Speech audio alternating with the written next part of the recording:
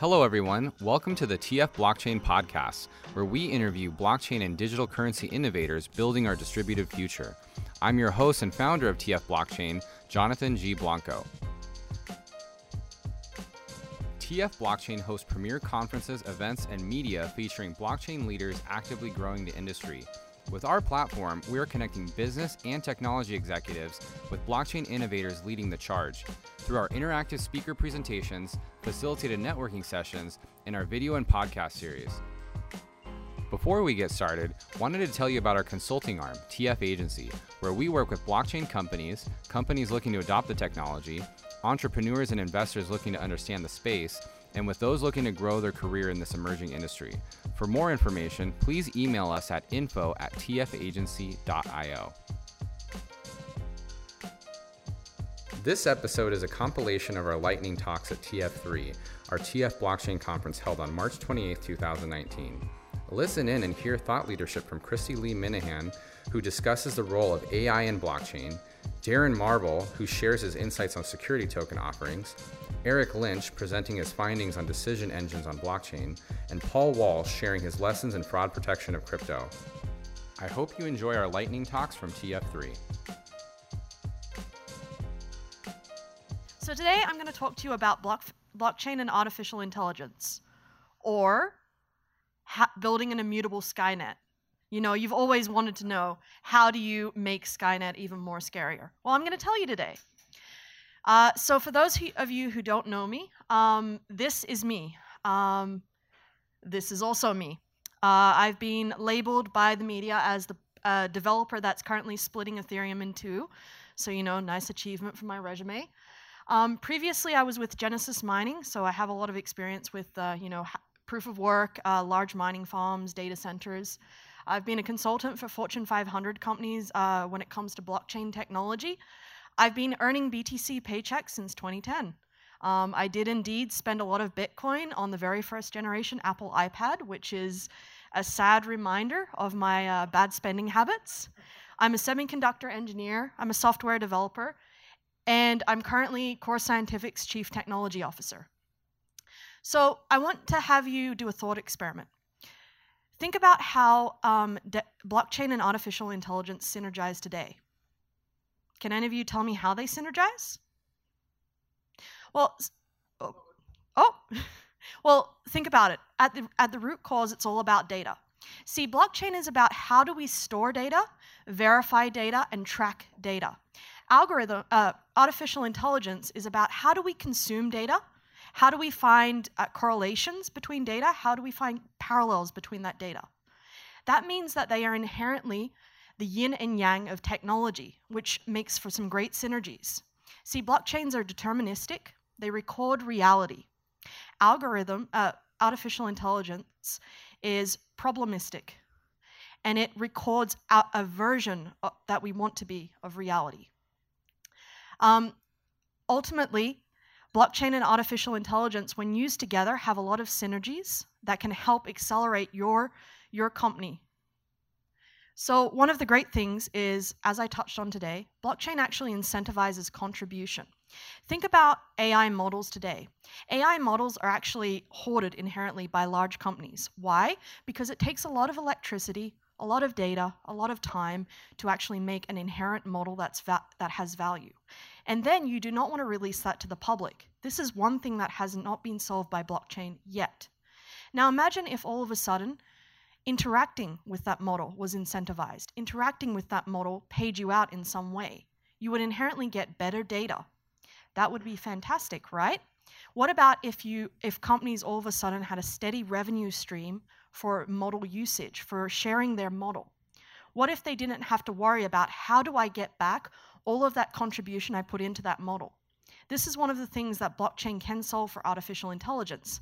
Now, when you're trying to build your immutable Skynet, you also want to incentivize people to interact with Skynet. I mean, it needs better data on the target it's going to destroy.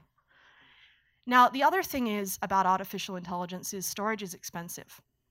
So think about self-driving cars. They usually consume around anywhere from 2 terabytes of data per day to 30 terabytes of data. Your self-driving car is going to need to upload that data in some manner. How do you do that? How do you solve that problem? Well, today there's no good solution. Do you just plug in an Ethernet cable and, upload it to the internet? So a lot of the experiments in blockchain technology about how we do decentralized storage can apply to artificial intelligence. Now, we haven't solved the throughput problem right now with blockchain. It's quite slow to upload data to, say, the SIA blockchain. But imagine in 2 to 3 years what will happen. Imagine if all of a sudden your car could start uploading that data to the edge network on the blockchain, secure, verified, validated. The other thing is that there is no single point of failure. I touched on this a little bit before, but the blockchain is inherently more secure than storing my data in a data center. There are not single points of failure in traditional data centers, but there are less. There's a smaller attack surface. So if Mr. Robot has taught us anything, it's pretty easy, to go destroy a target if you really want to. So no one point of failure is inherently important to any artificial intelligence company now. And they go out of their way to incentivize and to back up their data, and it gets very expensive. Now think about your immutable Skynet. You want to ensure that no one human can take down your Skynet. Well, the blockchain is the perfect way to upload Skynet's conscious. Think about speed, security, and sincerity. I just want to briefly touch on these topics. So one of the important things is speed of throughput, speed of training your model, speed of the hardware that your AI is running on. Blockchain has actually taught us a lot about speed when it comes to hardware. Most people don't realize this, but in 2016, AMD started doing a lot of research into what crypto miners were doing with their cards. They were quite amazed. They were like, hang on, how did this guy get a 50% speed up? Well, they actually learned about memory timings thanks to crypto miners. So that taught them, hang on, we can start applying this to other areas of our technology. We can apply it to gaming. We can apply it to artificial intelligence. Think about security. Blockchain has taught us a lot about how we secure models. I talked on this before. Think about sincerity. Sincerity is a very important property of any training set. How do you prove that the data is sincere? How do you prove that it is valid? Proof of work is great for this. Think about it. Animals learn this in the animal kingdom. When a dog wags its tail, you know that it's sincere in its emotions because it's expending energy. It's the same thing with artificial intelligence. If there is a unit of work spent, you know that that data is valid. You know it can be trusted. The blockchain records that, which helps us get better data. So I'll open it up to questions because we have 2 minutes. Sorry I raced through that. Quite nervous, but I'm sure, does anyone have questions? No, I'm surprised.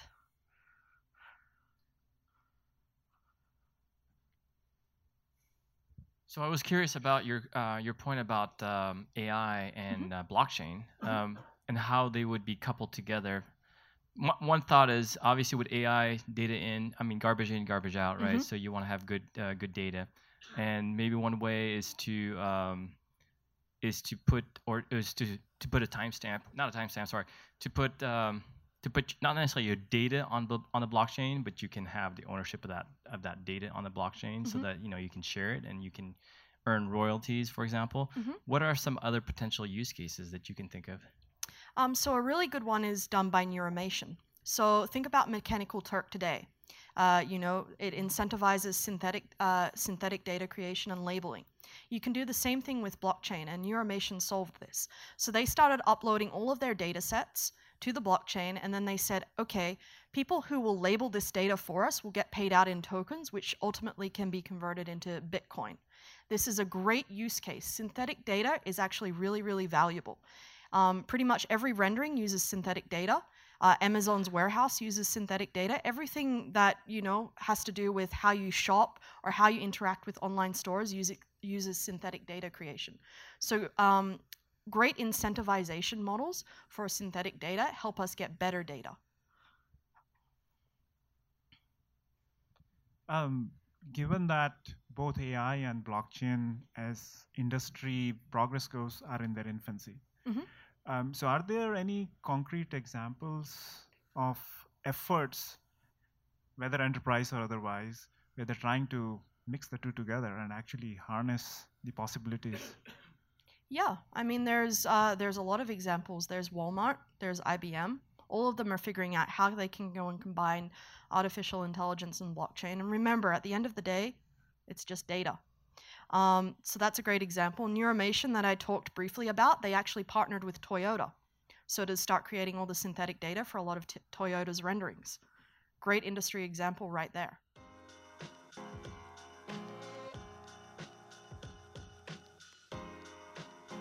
I'm a serial entrepreneur. I am the CEO of Issuance. We are developing a capital formation platform that helps issuers raise capital from investors. And interestingly and uniquely, we pay investors to review and diligence deals. We've also marketed a number of security token offerings. We've worked with Kodak Coin, T0, and Agenus. I co-founded CrowdFundX. We cut our teeth marketing Reg A+ IPOs to NASDAQ, NYSE, OTC Markets Group, and we rolled that up into Issuance. And I'm creating a reality series called Going Public, where we follow a number of Reg A+ IPO issuers on their journey to NASDAQ, and that's going to be distributed on one of the largest business news networks in the country. And for those of you starting a business, the keys to business success: never give up, be persistent, and focus on one thing. Do one thing better than anybody else. So this session is a quick one, and it's security tokens, fact or fiction. And so I'm going to kind of fact check myself, because I came here 6-7 months ago talking about digital securities or security tokens being the next mega trend in capital markets. This was, in fact, a slide I presented. This was really a thesis at the time. What is the value proposition for a company raising capital through a security token offering, and what's in it for investors? And so you've probably seen this thesis before, the idea that there's secondary liquidity, 24/7 trading, fractionalization. This was the value proposition, and there's been a lot written about this. Last week, I got referred to a company that is adamant to do a security token offering, and I said, have you talked to any tokenization platforms? You've got, Securitize, Polymath, Harbor, others. And they had talked to one of the leading platforms, and the platform apparently told them that their clients are raising $20 million on the low end, and sky's the limit on the high end. So if, imagine hearing that, you would think, man, this is the way to go. I'm going to do a security token offering. Well, here's the reality. Most security token offerings are failing to fund. So most of the companies trying to use this new technology, this new strategy to raise capital, are not raising capital. There's a surplus of early stage deals. So the majority of companies attempting to raise capital through security token offering are early stage, high risk startups or distressed assets. Okay, there's a surplus of those types of issuers. In reality today, there's very little liquidity in the secondary markets. Now, maybe we shouldn't have expected, and I don't think anybody expected, that digital securities were going to trade like shares of Apple the minute there was a security token exchange. But the volume for the handful of security tokens that successfully raised capital listed in our trading is somewhere between $0 and $10,000 a day. Now, maybe, again, that's to be expected. This is a new, nascent industry. NASDAQ wasn't built overnight, but there's very little liquidity on these secondary trading venues. The momentum, right? Who are the companies raising capital? It's the infrastructure companies. And infrastructure is primary issuance, compliance, cap table management, capital raising, and secondary trading. That's the insiders, okay? It's an infrastructure, there's infrastructure momentum. And by the way, those companies are not selling security tokens for the most part. 95% of the infrastructure companies are selling traditional equity because that's what most investors want. So this is kind of the reality of where we're at today. And this is just a quick chart I put together. This is where I'm seeing the demand in this industry. The demand is squarely in infrastructure companies. Again, secondary trading. If you're building a security token exchange, there's probably going to be interest in your deal. If you're doing a primary issuance platform, there's probably going to be some interest in your deal, even though I think it's a very crowded sector. There's talk about tokenized real estate. You see press releases for that. There's talk about tokenized VC.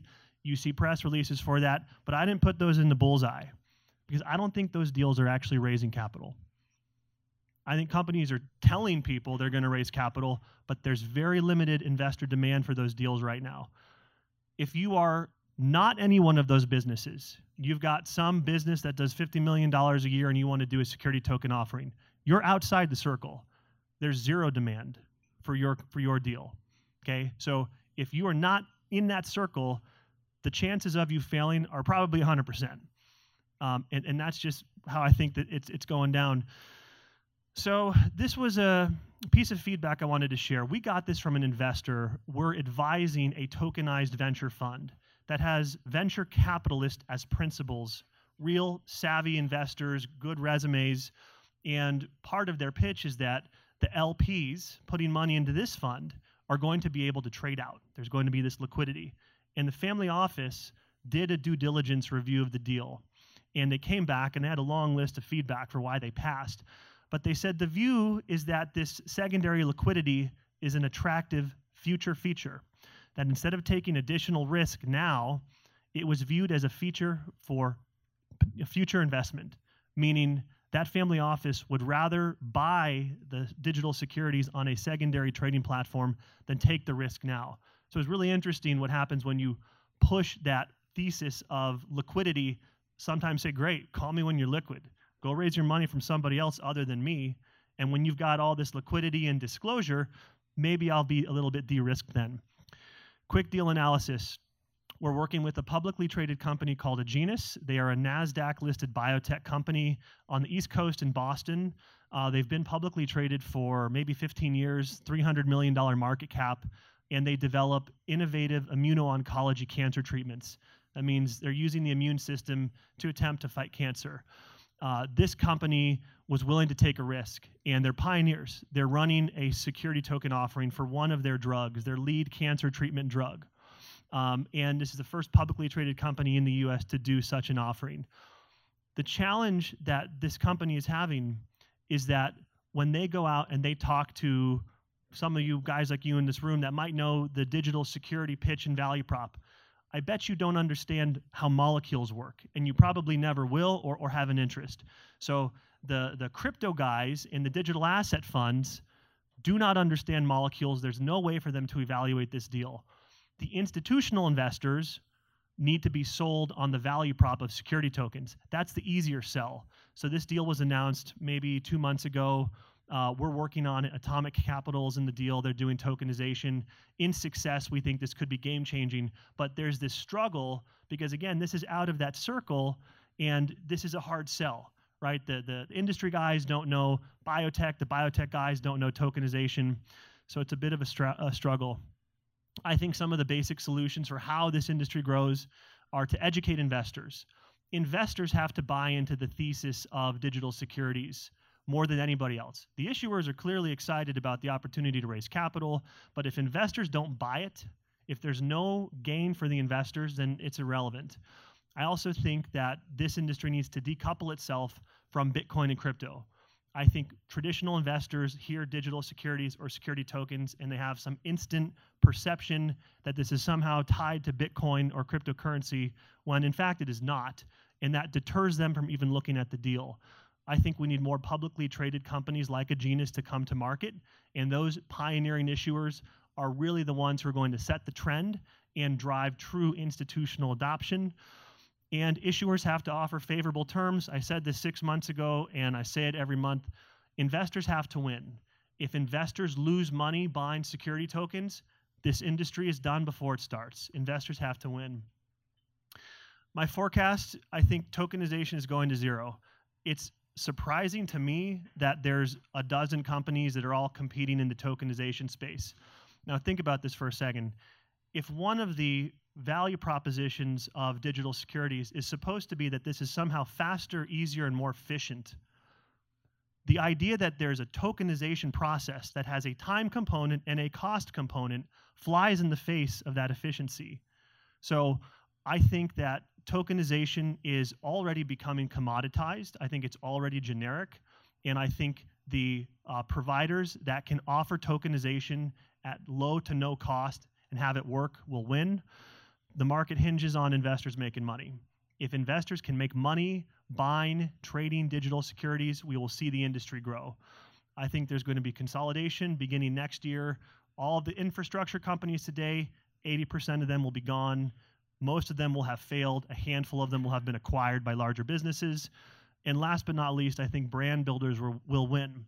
There's so much focus in this industry on the technology and the blockchain components of the business. But in reality, most of the companies in this room and in this space have brands that nobody knows about. If you are not in this industry, you've not heard of T0, you've not heard of Securitize or Polymath. These are brands that have a reputation in a very niche and nascent industry. So from my perspective, the companies that can actually figure out on the marketing side how to build a mainstream viable brand and create awareness, a mainstream awareness for their company, will win. Thank you very much. We have time for one quick question. Quick question. Yes.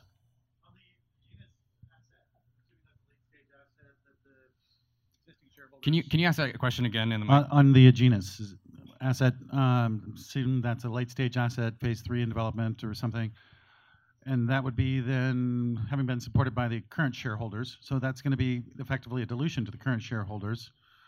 How would the current shareholders accept that, or are they even required to accept it? One, and two, for the people who do buy into that, is that only for that aspect? So if that asset fails, say phase 3 and doesn't get market approval, do they then have anything? That's correct. So the beauty of this offering for Agenus is that they're able to take one of their 16 cancer treatment drugs, isolate it, and allow investors to make a bet. Okay? And their traditional option, if they wanted to do that outside of this industry, is to do royalty financing, whereby investors finance a particular drug, and then those investors are entitled to a royalty on future sales in perpetuity, which doesn't necessarily benefit the issuer. In fact, it's perceived quite negatively. So the CEO wanted to explore this offering as a way to fractionalize, isolate one asset. The bet the investors are making in this deal is that this drug, which is a category PD-1 cancer treatment drug, if it receives FDA approval, investors will end up getting a 7x return on their money. The other 6 PD-1 drugs across the industry have all been FDA approved. So this is the 7th drug that's going up. It's very close for approval. So that's the bet. There is some concern from existing shareholders. There is some dilution to the common stockholders. It is nominal, but it's really a pioneering deal, and you can take a look at the deal on the Atomic Capital platform. All right. Thanks so much, Darren. Thank you, guys. Do you have a question to have them think about? Question to think about. If you have been considering running a digital securities offering or security token offering, the question is why? What is the perceived edge that you think you're going to get with that offering? And if you are determined to do that offering, do you fit in that circle? And if you don't, should you really be doing a security token offering?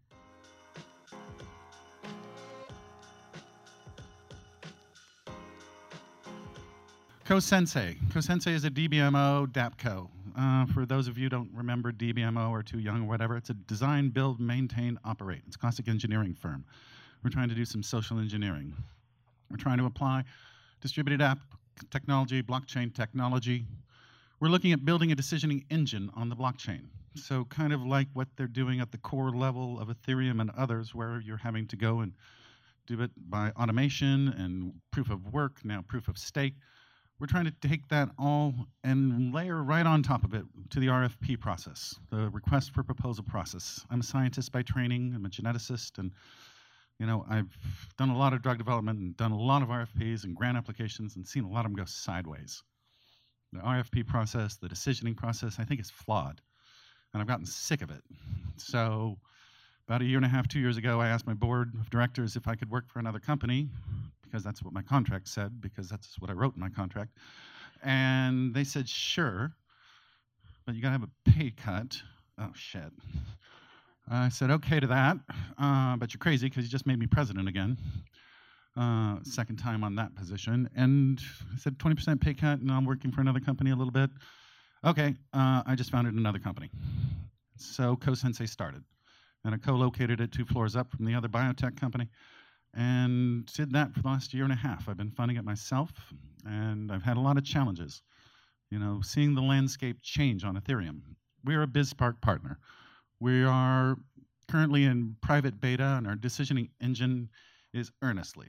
And we think that once we get Earnestly perfected, quote unquote, then we will have a lot of applications for it. Earnestly can be applied to RFPs. Again, I see everything as a request for proposal. And you're either looking to solve a problem, or you're looking to take advantage of an opportunity, or you're looking for some hybrid of that. That to me is an RFP. So a request for proposal. What happens there? Admin sets up a request, responders respond, except a lot of times the responders don't respond because they already know that you're going to give it to your uncle. So you don't get the best pool of responders a lot of times. That's not going to happen with this. Everybody on your responder list gets all the same information at the same time. I think that's critical. And everybody, when they respond, if they respond in time, meet all the criteria, nobody gets to filter that. It goes straight into the decider pool. Soft contract triggers. Yes, you have 15 documents uploaded. Yes, they're all under this size. That's something that we can do for HR departments, your record of decisioning, for procurement departments. What are we going to buy? What's the next engine we want to put on this Boeing plane?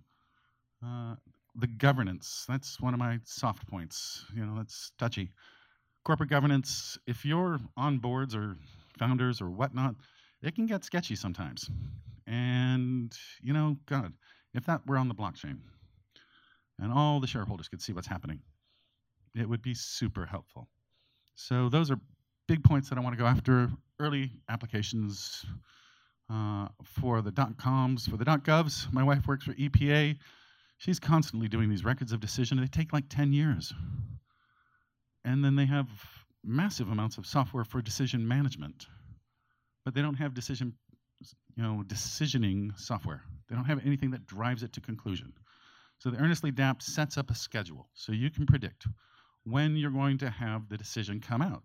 So if you're looking at the next Boeing plane to be built, for instance, or you're in the EPA and you want to know, okay, when are we going to have the rod on this so that we can start building the freeway over it after they're done, we can predict it. Earnestly will set out the timelines. That is part of it. And there's one thing that I just hate is when we have people who are super smart and know really important things, but they don't come in until the last day and drop a data bomb. You can't just walk away from those data bombs. But hopefully we can get those people to change how they behave by saying, okay, well, the rules here is if you didn't participate in round 1 and round 2 and round 3 of down select, you don't get a voice in round 4, or whatever the admin sets up. And we're making it flexible. It'll basically be an operating system for an RFP. If you want to make it so the CEO gets 500 votes and everybody else gets 1, CEO can override anything, go ahead. We don't care. But make it transparent. Make it clear to everybody that, the CEO just overrode everything, and she was right. And she was right again. And she was right a 5th time, and then the board can look around and say, shit, we just need the CEO, and maybe save some money. I mean, it's possible. We don't want to prevent that possible, but we want to learn from it. .org, same thing. Governance, fundraising, financials. The RFP process is ubiquitous. And quite honestly, I want to teach people, what is the RFP process? How to set up a null hypothesis, how to refute the null hypothesis. There's a lot of younger people in the marketplace today that don't really get that.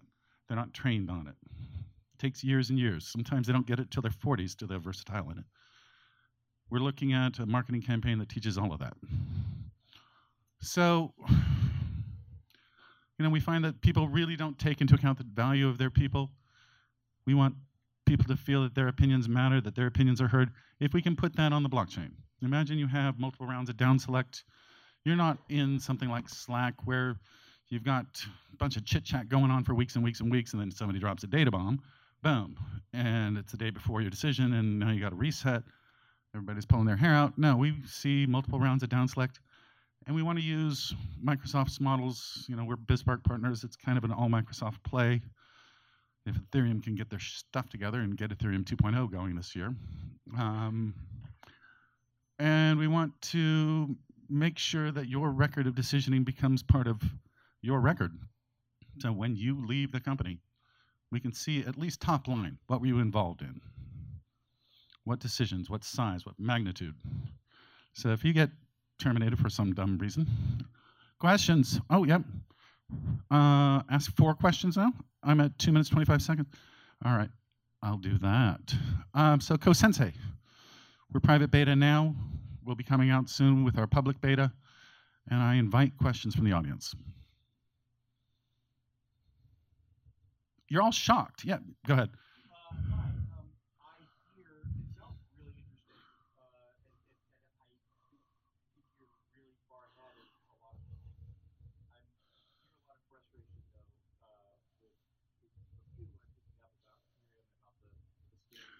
Right, yeah.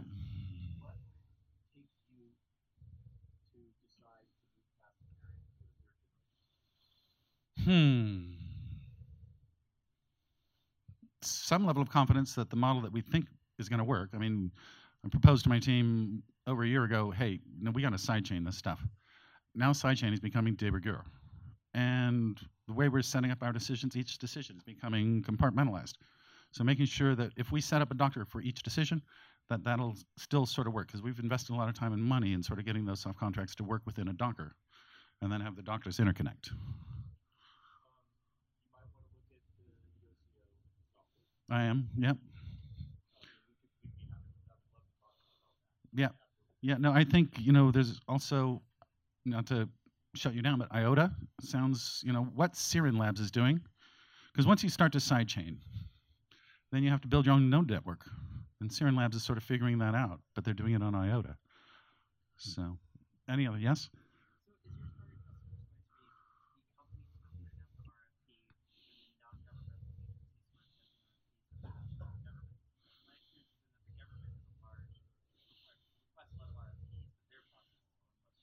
Right, we're going to go after the companies first because they're the most flexible, and in the same time, start to make those inroads with the governments.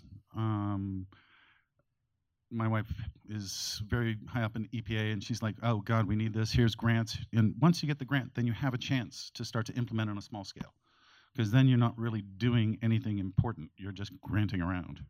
So experimenting, which I love.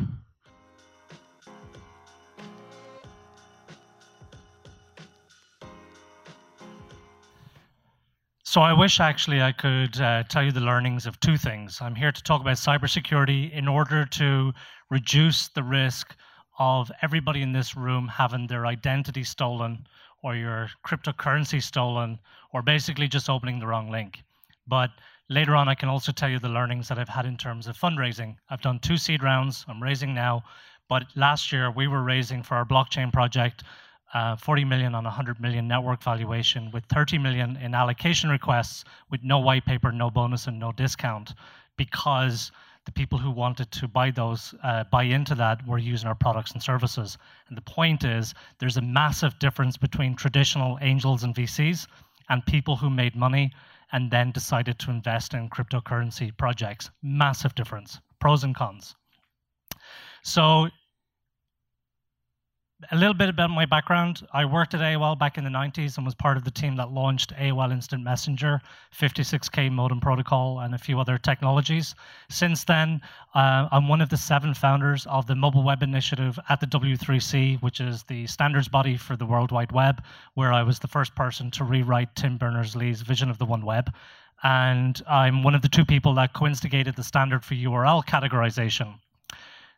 Then I kind of used up all my karma points by having a bunch of patents issued around malware and phishing detection inside mobile applications. So we live in a world where everything is opened or shared with a link, whether it's a news article, a tweet, a link to a Dropbox file, a link to a website, a news article, it's all a link. And we don't just share those links via email. If you look at your mobile device, you're sharing links through Facebook Messenger, email, Slack, Telegram. Pretty much every app on your phone opens a link inside the app web view instead of the native browser. Even companies that use multiple security solutions still have a problem with phishing. They still have a problem with people opening the wrong link, and they're still concerned about it. In the crypto world, Unfortunately, a lot of people don't think about this. We have a huge amount of experience working in the crypto world as well as outside the crypto world. We were introduced to crypto in June 2017 when a few companies reached out to us and said, we have this problem with phishing inside Slack and you're the only company with an integration. Can you come and look at it? And we did. And long story slightly short, we completely eradicated phishing inside Slack in 2017, which is why it's not in the media anymore. So pretty much every crypto company in the world that was on Slack installed Metacert. So it gave us a great understanding working with crypto founding teams, as well as interacting with community members of traders and investors to find out what the unique pain points were and why people were losing so much money. Outside the crypto world, I don't need to show you stats that you can't read, but basically, almost every week we hear about a data breach. In 2016 to 17, 10% of all money raised in ICOs was stolen. In part, that was because of the poor practices of companies running ICOs, getting people conditioned into opening up emails and clicking on links really quickly for special offers, and then also poor practices of individuals when it came to actually sending crypto.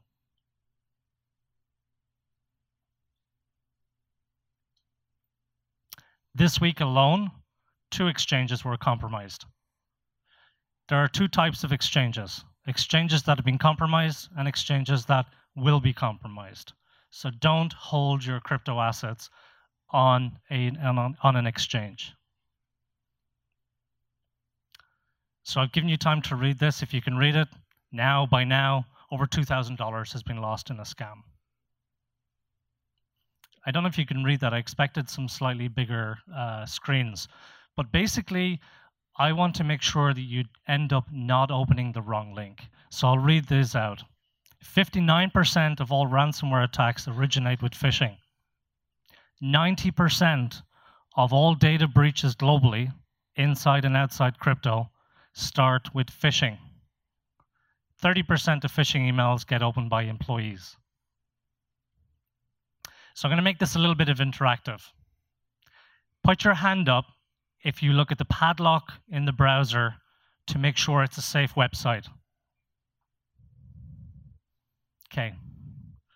Not a good idea. 93% of all new phishing sites have a padlock. So what my one campaign, my mission in life, is to stop everybody from looking at the padlock in the browser toolbar. Do not do that ever again, because you will fall for a phishing scam. I have seen community members or community managers in crypto in a community with 20,000 people say, don't be stupid, don't fall for a phishing scam, look for the padlock and make sure it's our website. So don't look at the padlock. Put your hand up if you check the URL to make sure that you're going to the right website. Come on, those of you that don't have your hand up, you're telling fibs. We all check the URL. Security companies tell people, check the URL. Employers tell employees, check the URL before you open it. But that doesn't work either. I can catch you out every minute of every day. So I've got a challenge here. Most of you will recognize me from earlier on and the piece of paper. What I can tell you is that of all the people who've emailed me so far, I don't think one person has got it right yet. So you have another opportunity here. I'm going to give out a crypto hardware wallet. It's one of the best wallets I've ever seen. Metacert just happens to be baked into it. It's a credit card size wallet with a Bluetooth secure connection to your smartphone. When you send your crypto, before it actually gets sent, it checks Metacert. If it's a dangerous wallet address, gives you a big red shield and says, don't do this. So it's the only hardware wallet in the world with anti-phishing, anti-fraud built in, because we have a service for exchanges and wallets to help reduce that problem. So I'm going to give you a test. I'll bypass this demo. Okay, you probably can't see that, so I'll zoom in a little bit. I even printed it off for you to make life easier. Okay, what I'd like to do is to get all of you to stand up if you think it's number 1. Stand up if you think it's number 2, the real website, the real myetherwallet.com. Stand up if you think it's number 3, 4, 5, 6, 7. You think it's 7? Okay, keep standing. Stand up if you think it's number 8, number 9, number 10. Stand up if you think it's number 10. Very good. No, keep standing. Stand up if you think it's 11, 12, 13, 14, 15, 16, 17, 18. Okay, I'm going to zoom in a little bit more. You stay standing. You're going to feel the pain. You still think it's number 10. Do you still think it's number 10? Okay, it's missing the emoji, which looked pretty cool when it's not on the screen like that. But that A is called a special character. You can sit down now. Thank you very much. You just lost all your crypto. Your kids are not going to college next year. Actually, that happens every day of the week. So blocking is not enough, and telling people to look at the padlock is not good, and telling people to look at the URL is not good enough. And the reason for that is because HTTPS everywhere is an existential threat to the safety of the web. That seems like a moronic thing to say in the eyes of people in the cybersecurity world, but the padlock is used for encryption. It just means when you type your credit card into a website, it means it's encrypted so that nobody can steal it as a third party beside you on the public Wi-Fi. But unfortunately, we've all been conditioned to look for the padlock. Unfortunately, the browsers don't differentiate between that basic SSL certificate and what's called OV and EV certificates, which is where the website owner has actually had their identity verified. And Let's Encrypt certificates, their adoption is like a hockey stick curve because they're being funded and promoted by most of the big stakeholders in the industry, such as Facebook, Google, Mozilla, Internet Society, Symantec, DigiCert, and lots more. And I think it's because they haven't yet realized and put the 2 and 2 together. 90% of all breaches start with phishing. Cybersecurity is the fastest growing industry sector in the world. Cybersecurity is the fastest growing procurement sector in the US. And we still have a problem with people opening the wrong link in 2019. So we need to have a different approach. We do work on that in a different way, but I'm not here to pitch my products. But what I would say to you is just remember, don't look at the padlock. Don't rely on just looking at the URL. Don't be ashamed for standing up for number 10.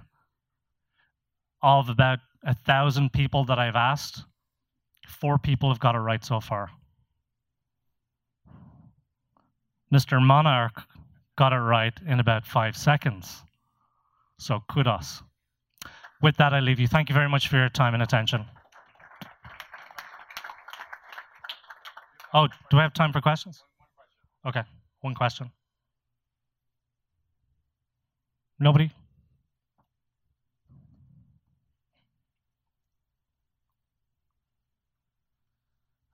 I tend to like to just have 1 point per presentation. One of the last blockchain conferences, it was all about 2-factor authentication. And 4 hours after I gave that presentation, my SIM card was hijacked. So if there's anybody in the audience who wants to kind of trick me with anything that I've talked about today, please don't. I'm just too tired. Paul, thanks for your comments. Very compelling. Can you expand a little bit more about what's wrong with Let's Encrypt and their program and their DV certs and kind of connect the dots there for us? So Let's Encrypt is a nonprofit organization that wants to make a more privacy-respecting web. So they care about the encryption. They want everybody to have a website with an SSL certificate that starts with HTTPS.